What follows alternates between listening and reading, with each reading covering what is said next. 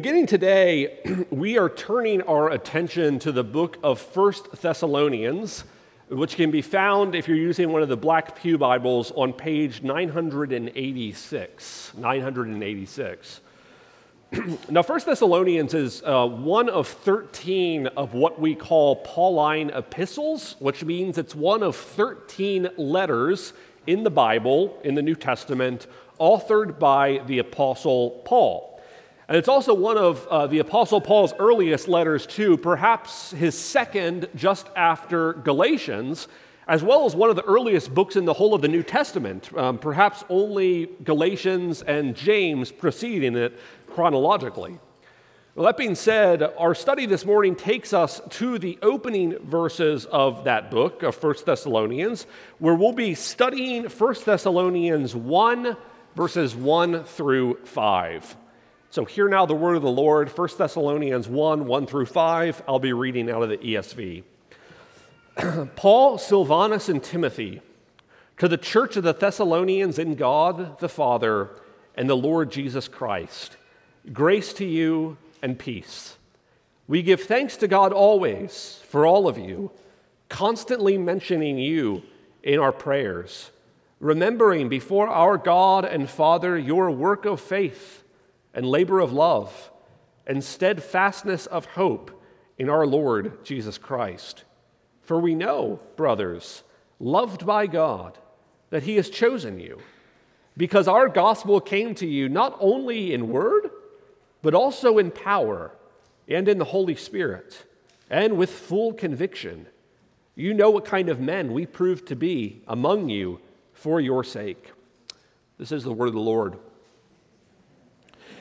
In the weeks after Lori and I, my wife, got married 12 years ago this July, I recall that one of the more stressful responsibilities in the weeks following our wedding were the vast amount of thank you notes that had to be written.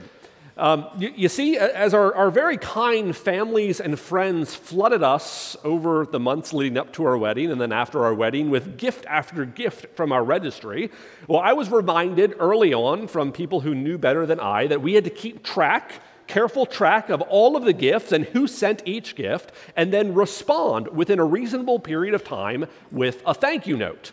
Apparently, there was even a certain period of time, according to all of the etiquette books, which I didn't read, but others told me about, after the wedding, that you had to write those notes and send out those notes. And if you let that period of time lapse and you sent out your thank you notes after that period of time, or you didn't send them out at all, well, the wedding gurus, they told you that was incredibly rude and in very, very poor taste. Now, formalities like that, of course, have their place. It's generally in good taste, I think, to express our gratitude for gifts received through the use of things like thank you notes. And when we do that, we're often thankful, genuinely so, for what other people have gifted us or have done for us.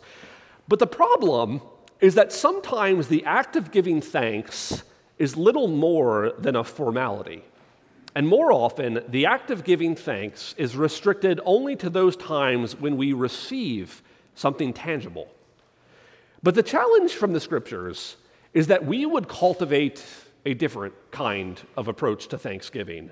That we would cultivate a kind of thanksgiving that, one, goes beyond mere formality, a kind of thanksgiving that wells up from the depths of our soul, and then second, that we would also be more attuned to the heavenly gifts that belong to us right now in Christ, and learn to cultivate at all times, continuously, profound thanksgiving for those substantive things that pertain to the kingdom of God, that belong to you and me in Christ right now, rather than our common approach, which is to sit in bitterness or discontentness or sadness over the tangible things that we lack.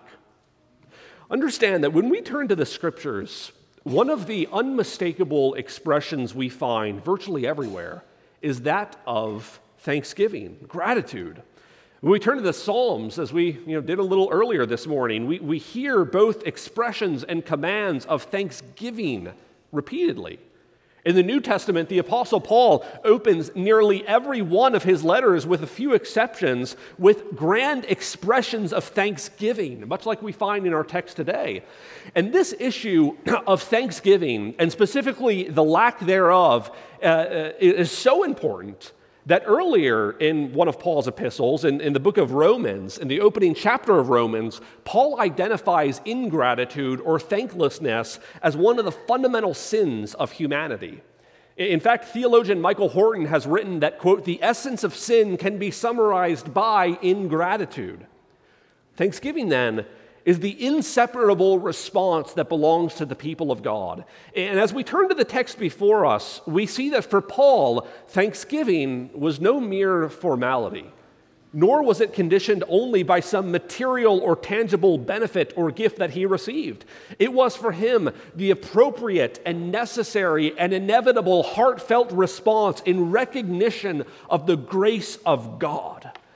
And friends, if we're to cultivate a similar kind or the same kind of thanksgiving that the Scriptures would have us do, as Paul does in the passage before us, well, that means we have to turn our eyes away from our frequent obsession with what we lack and learn instead to appreciate the grace of God in our lives. Grace that persists in our highs and lows, and grace that demands a response that goes well beyond formality. Our big idea this morning, accordingly, is this: cultivate thanksgiving. That's our big idea, and as we study this passage, we'll do it in 3 parts, which you can see if you grab one of those sermon worksheets. The first is we'll see how to cultivate thanksgiving through prayer. Second, how we're called to cultivate thanksgiving by reflecting on fruit. And then third, how we're called to cultivate thanksgiving by knowing the root. So 3 points: cultivate thanksgiving through prayer, cultivate thanksgiving by reflecting on fruit, and cultivate thanksgiving by knowing the root. So let's start off with this first point: cultivate thanksgiving through prayer. So we hear the Apostle Paul, again, he's the author of the letter before us. We hear him in this opening passage release this deluge of thanksgiving. But that prompts the understandable question: what was it exactly that prompted the Apostle Paul in this circumstance to give such profound thanks that he does, beginning in verse 2? Well, to answer that question, we actually have to step back for a moment, and we have to go back to the book of Acts and briefly trace the events that led Paul to write 1 Thessalonians in the first place. You see, back in the book of Acts, in Acts chapter 17, during Paul's so-called second missionary journey, you see, during Paul's life, he made a total of 3 missionary journeys, which were basically these preaching and church planting circuits around the Mediterranean world. And so during the second one of these, he, together with 2 other friends or companions, one by the name of Silvanus and the other by the name of Timothy, came to this town called Thessalonica. Now, Thessalonica was an important city in modern-day Greece. It had an important seaport on the Aegean Sea and an important road that cut through the city. It was a city, in short, that had a whole lot of influence in the Greco-Roman world.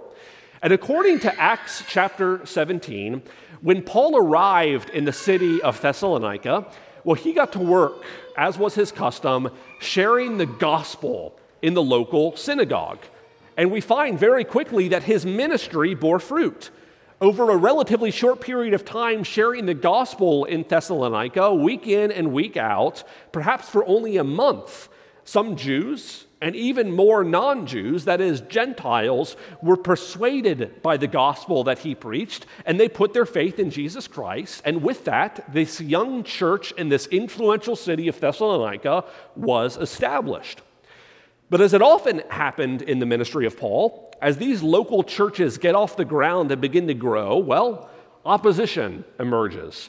And in the case of his stay in Thessalonica, as soon as the Jewish leaders begin to see Paul's gospel ministry flourish, well, they very quickly incite a riot, which eventually forces Paul to flee the city of Thessalonica to another city called Athens, which maybe you know quite well in Greece today. And his 2 companions, Silvanus and Timothy, follow shortly behind. But while Paul's in Athens, ministering now in a very different context, he grows concerned for the church back in Thessalonica? Did the Jewish leaders who drove him and his companions out, did they target the little church next? Is the church still enduring after they left?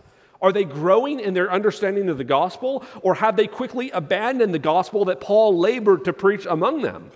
Well, with these questions and other questions perhaps swirling in Paul's mind and weighing down his heart, he decides while he's in Athens to send Timothy back to Thessalonica to check in on the young church while he heads to yet another town called Corinth.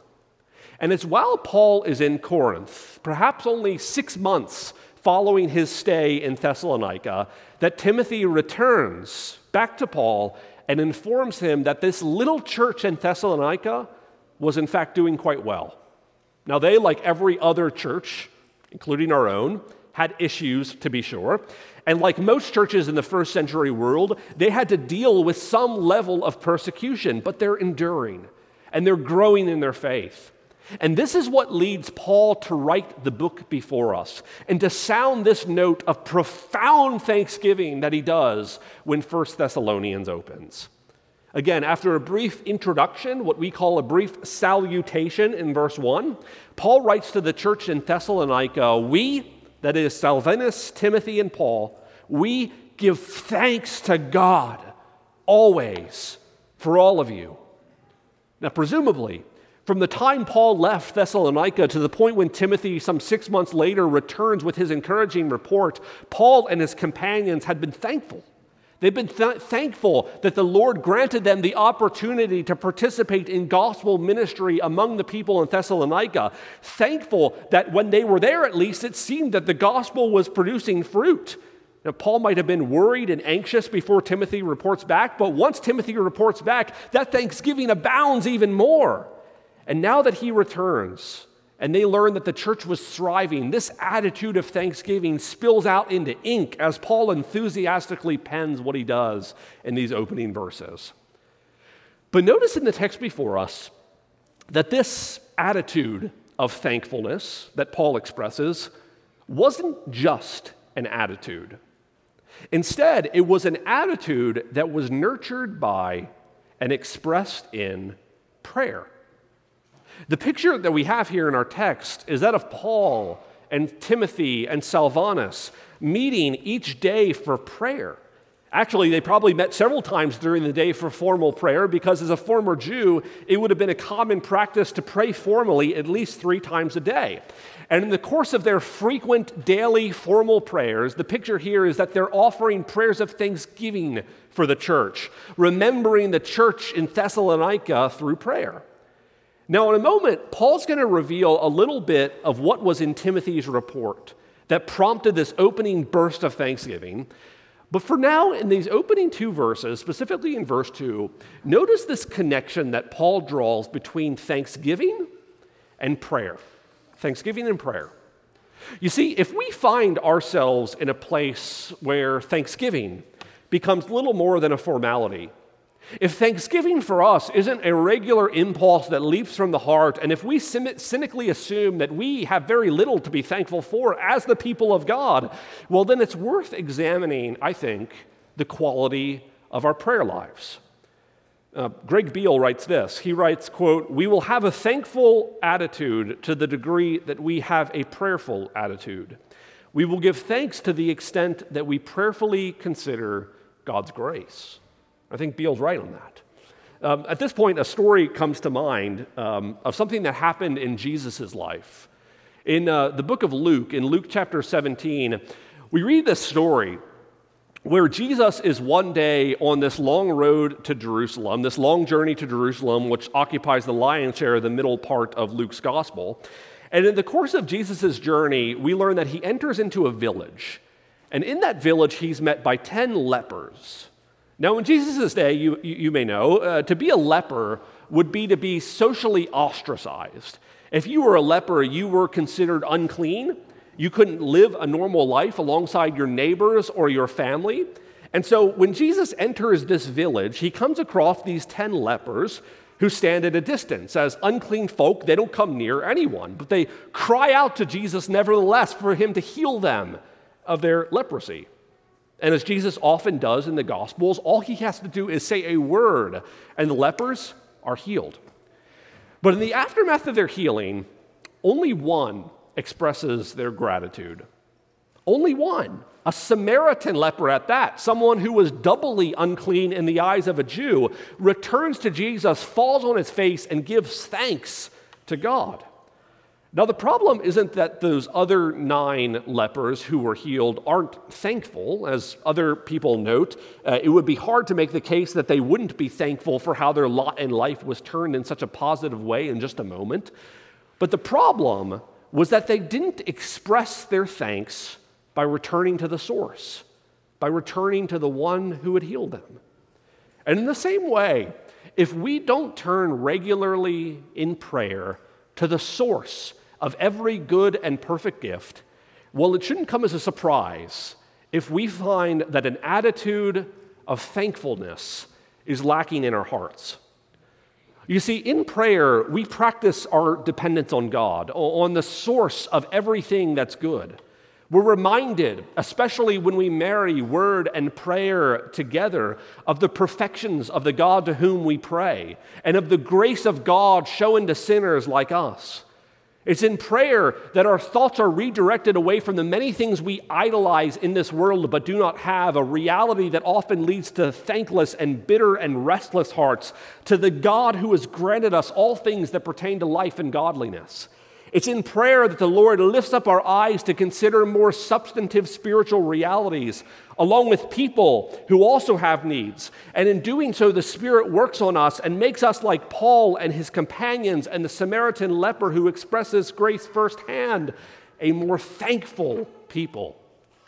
Like Paul, thanksgiving is cultivated through prayer. And more specifically, thanksgiving is cultivated as we pray prayers of thanksgiving, as we ask not only for things, but also reflect on what God has given us and give thanks to Him in prayer. I know some of you kids right now are learning the ACTS model in your Sunday school class, where we adoration, confession, and then thanksgiving. Praying prayers of thanksgiving is great, and it's a way to also cultivate even greater thanksgiving in our lives. Prayer is an indispensable means of being a thankful people. And yet, while prayer is one of those indispensable means, when we turn to verse 3, we notice that we also cultivate thanksgiving by reflecting on the work of God's Spirit in our lives too. And so this leads to the second point, where we are called to cultivate thanksgiving not only through prayer, but also by reflecting on what we're calling fruit. So when we turn to our attention to verse 3 now, we hear Paul cite the first of what's going to amount to 2 reasons that lead him and his companions to offer the constant prayers of thanksgiving that they offer for the little church in Thessalonica. According to Paul, we read, they give thanks. Paul, Timothy, Silvanus, they give thanks because they see that there's visible fruit in the lives of the Christians back in Thessalonica. Fruit that perhaps they saw during their stay in Thessalonica, but fruit that's especially clear now that Timothy has returned with his encouraging report about the church. So what is this fruit? Well, according to Paul, it's their, quote, work of faith, labor of love, and steadfastness of hope in our Lord Jesus Christ. Now, if you're using the English Standard Version, that's a fine translation. There's nothing wrong about that translation. But I actually think that the NIV, the New International Version, gets this a little bit more precise when we read, quote, your work produced by faith, your labor prompted by love, and your endurance inspired by hope in our Lord Jesus Christ. You see, Paul is giving thanks here because there are first identifiable marks in the church's life. There are things like work and labor, endurance, things that both he and Timothy and anyone else can see. And we'll talk about what those things are in a moment. But in highlighting these visible marks in the life of the church, Paul's encouraged because he recognizes that this is real fruit in their lives. You know, later in the Bible, in the book of Revelation, one of the criticisms that's leveled against a church that's located in Sardis, another town, many years after Paul writes 1 Thessalonians, is that church in the town called Sardis has, quote, a reputation of being alive, but in actuality they are dead. In other words, to an outside observer looking at that church in Sardis many years after Paul writes 1 Thessalonians, they may have appeared to be doing well, but they're not. And yet, when it comes to the church in Thessalonica in Paul's day, they not only have a reputation of bearing fruit, but as Paul sees it, the fruit that bursts forth from the branches of their lives is real fruit. It's fruit that's evident of life. And so where do we see this? Well, again, notice in verse 3 that what Paul connects these visible marks with. He connects their work with faith, their labor with love, their endurance with hope. That triad, faith, love, and hope, a triad that Paul references elsewhere in letters he writes, and a triad that John Calvin says is a brief definition of true Christianity, are the things that are undergirding and animating the visible works that he sees. It's what marks what he and Timothy see as real fruit that's juicy and flavorful, rather than that artificial plastic fruit that's hollow on the inside that we might keep on our coffee tables. And so what exactly is this fruit that he sees and then gives thanks for? Well, in the first, we read about the work produced by faith. Now, Paul, perhaps, when he references this work, he could be looking to things like evangelism. We'll hear later that the church is kind of evangelistic, or they're hospitable, their hospitality, or any other good work that was evident to an outside observer. But whatever that work was, we notice that it was prompted by faith. In other words, as Paul gives thanks for the active ministry of the church and the spiritual lives of the believers in the church as they appear to be pursuing holiness, he gives thanks that these works, whatever they were, are the fruit of a life of faith. Understand, the church in Thessalonica, they don't work, they don't pursue holiness, they don't pursue hospitality because they think that God's going to love them more than they do. Rather, it's this fruit that results from faith. Something similar could be said about the second pair in the triad, this so-called labor of love. This word translated labor in the text is quite close in meaning to what we find translated earlier as work. But it probably gets to the idea that the church willingly loves and serves those in their community and those in their church body in a costly manner. They continue to minister the gospel even when that involves suffering or hardship. But do they labor because they think God's going to love them more? Absolutely not. Notice that their labor is also the fruit of something stirring deeper within them, namely love. It's not their love for others that's in view, but rather God's love for them. They recognize that they've been loved first, specifically through the suffering servant of Jesus Christ, which then propels them outward to endure suffering as servants of those in their midst. And then finally, we come across the steadfastness of hope. This small fledgling church in Thessalonica, as Paul receives his report from Timothy in 50 A.D., is apparently standing firm in their newly acquired convictions. And anyone, outside observer, can see that they're standing firm. But why do they stand firm? Well, they stand firm because they trust that there's something better awaiting them in the end. They stand firm because of the hope that steadfastness is grounded upon. You see, it's this fruit and the underlying gospel realities that produce this fruit, which leads Paul to radiate this profound and heartfelt thanksgiving. He sees visible marks that the Spirit is active among this church, and he celebrates that an outpost for the kingdom of God is enduring and burning brightly in this influential city of Thessalonica. But though this visible fruit prompts his thanksgiving, he also doesn't reflect these realities for his own benefit either. You see, thanksgiving can be infectious. And in giving thanks as he does in verse 3, his desire is that the church would be more attentive to the fruit in their lives, and then consequently more thankful for how God is at work among them. Some of you may know or have heard of the story of Billy Beane.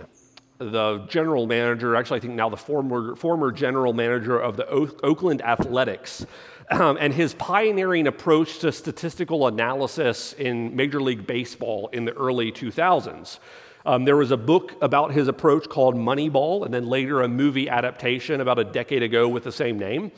Well, anyway, Beane's whole approach as the general manager of a baseball team that couldn't come close to competing with some of the biggest spenders in baseball was to get a competitive edge over those teams like the evil New York Yankees and Boston Red Sox, not by outspending those other teams, which he couldn't do, but by being smarter than those teams.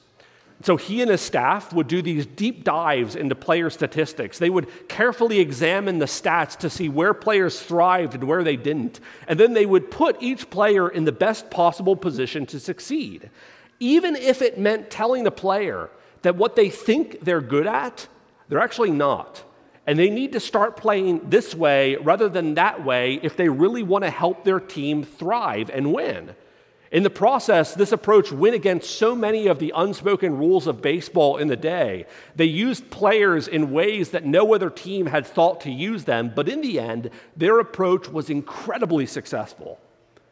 Well, in a similar manner, Paul implicitly challenges the church in Thessalonica, including us today, to cultivate thanksgiving by turning our eyes away from those things that we tend to obsess over, don't have, and in the process stir within us such discontentedness and bitterness, and instead to focus on spiritual realities that the world by and large overlooks, doesn't value, but realities that are far more important for us to thrive the way we were designed to thrive.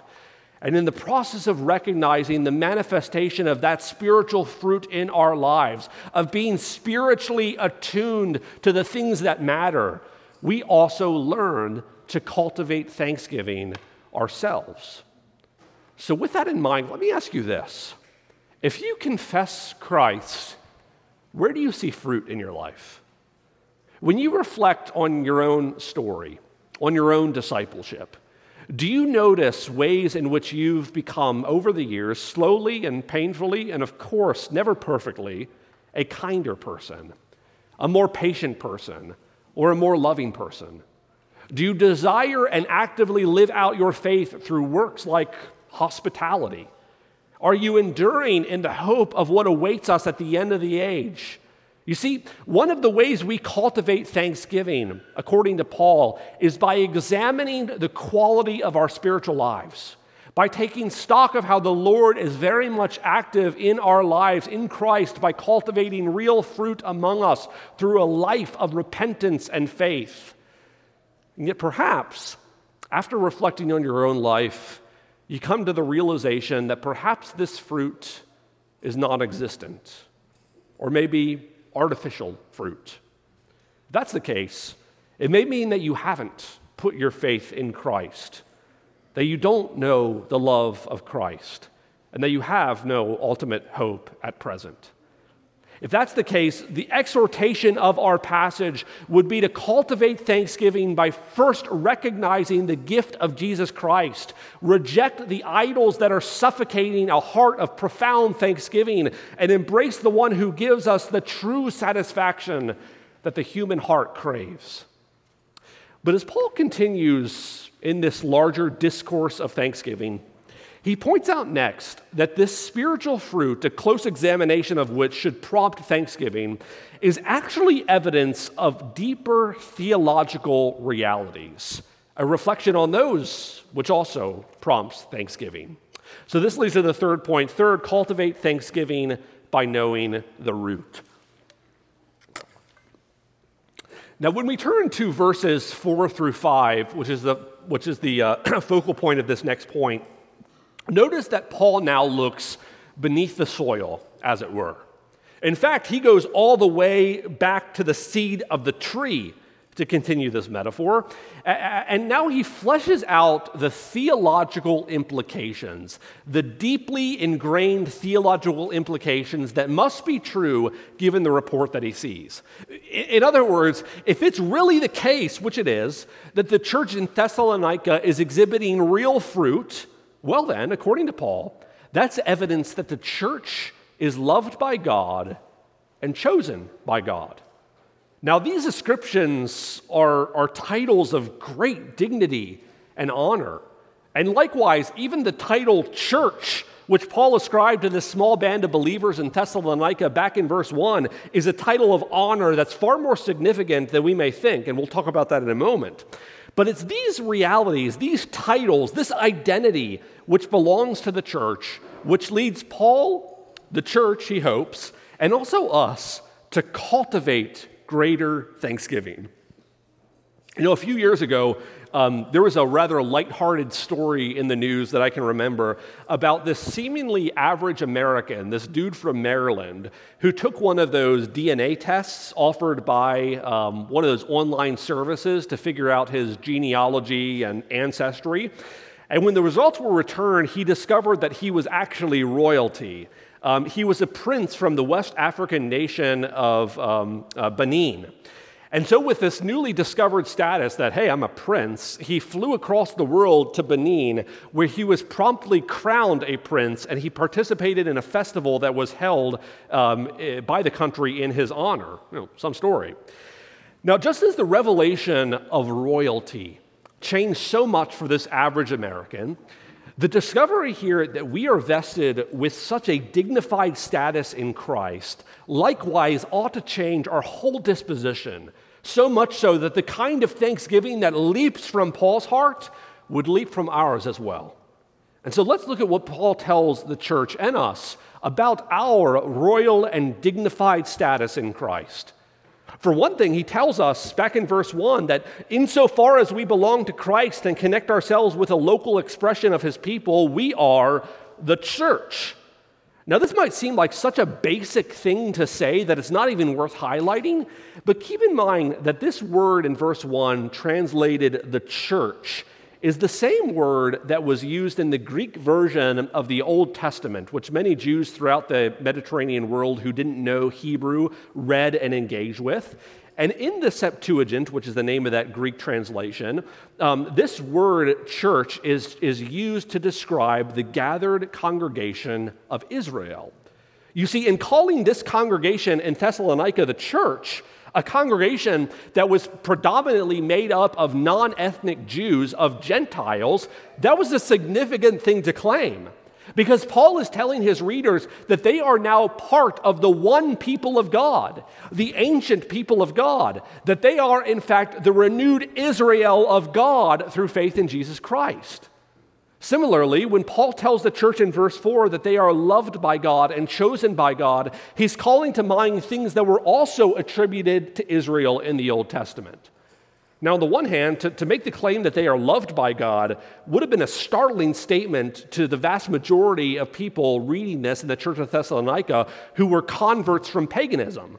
Because in the ancient world, if you were a pagan who believed in the many gods, one thing that the gods didn't do was love you, and one thing that you didn't do was love the gods. It was more of this tenuous contract between two parties than anything else. But in view of the Old Testament, this claim that they are loved by God and chosen by God taps into significant texts that were used in the Old Testament to describe the Lord's relationship with Israel. Particularly in the book of Deuteronomy, chapter 7, verses 6 through 8, where there the Lord declared to Israel this. He said to Israel there, "You are a people holy to the Lord your God. The Lord your God has chosen you to be a people for his treasured possession out of all the peoples who are on the face of the earth. It was not because you were more in number than any of the people that the Lord set his love on you and chose you, for you are the fewest of all peoples.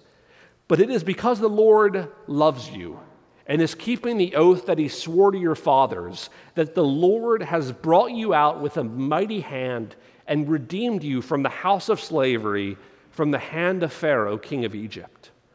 The same is now said of the church in Thessalonica, and the same, brothers and sisters, is true of us too. Understand that if you belong to Christ and his body, you belong to a historic and royal people.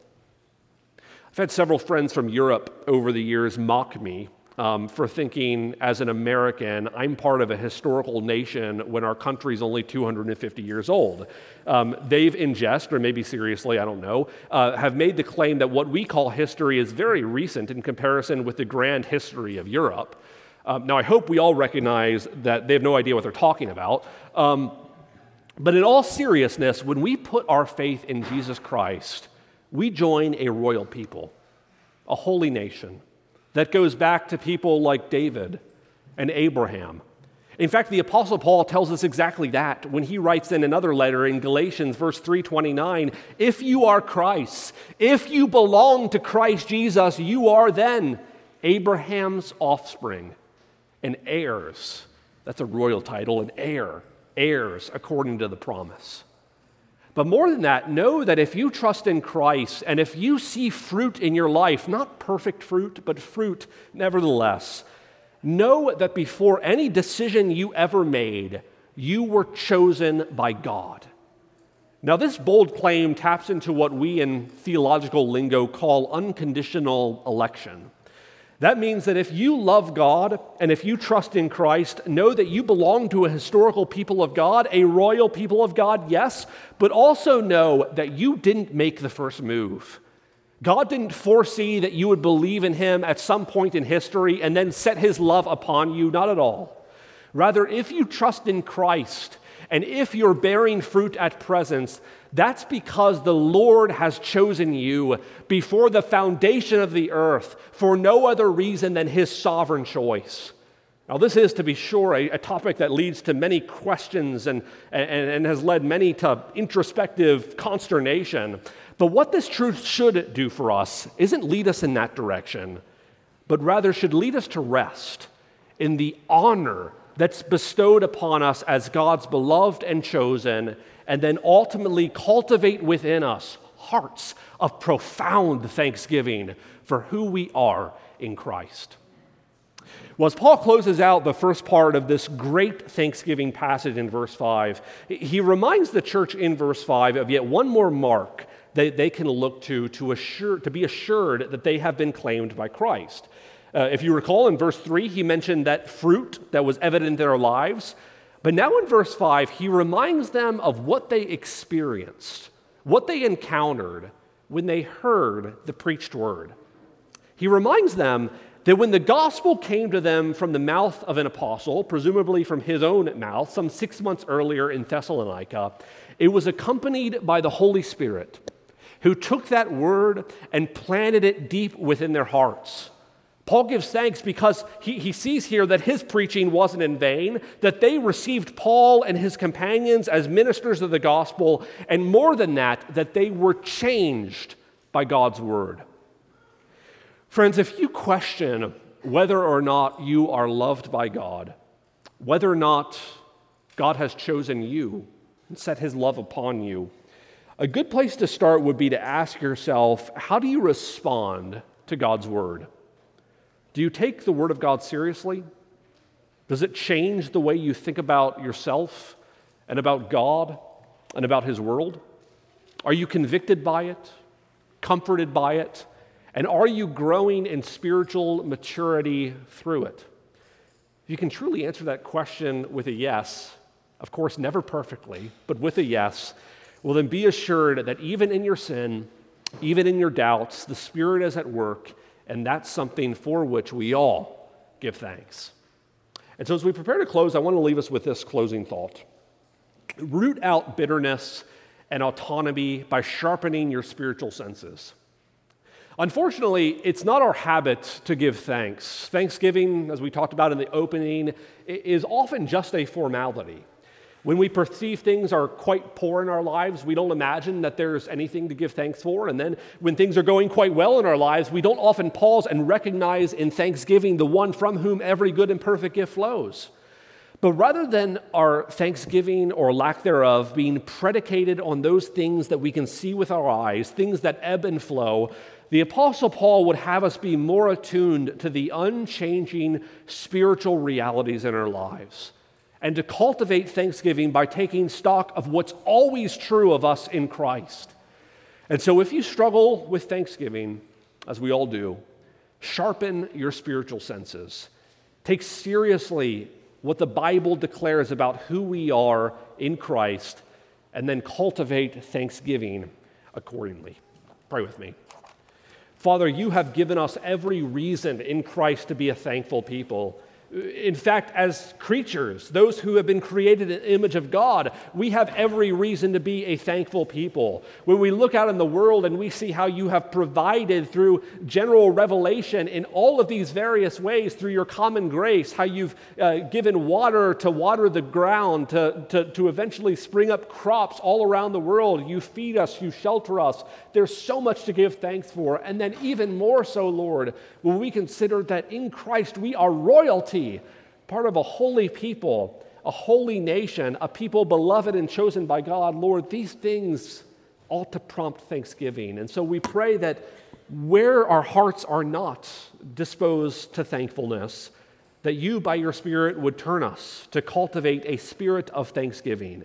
You would help us to be a more thankful people based on what you have done, based on who you are, and based on who we are eternally in you. We ask this in Christ's name. Amen.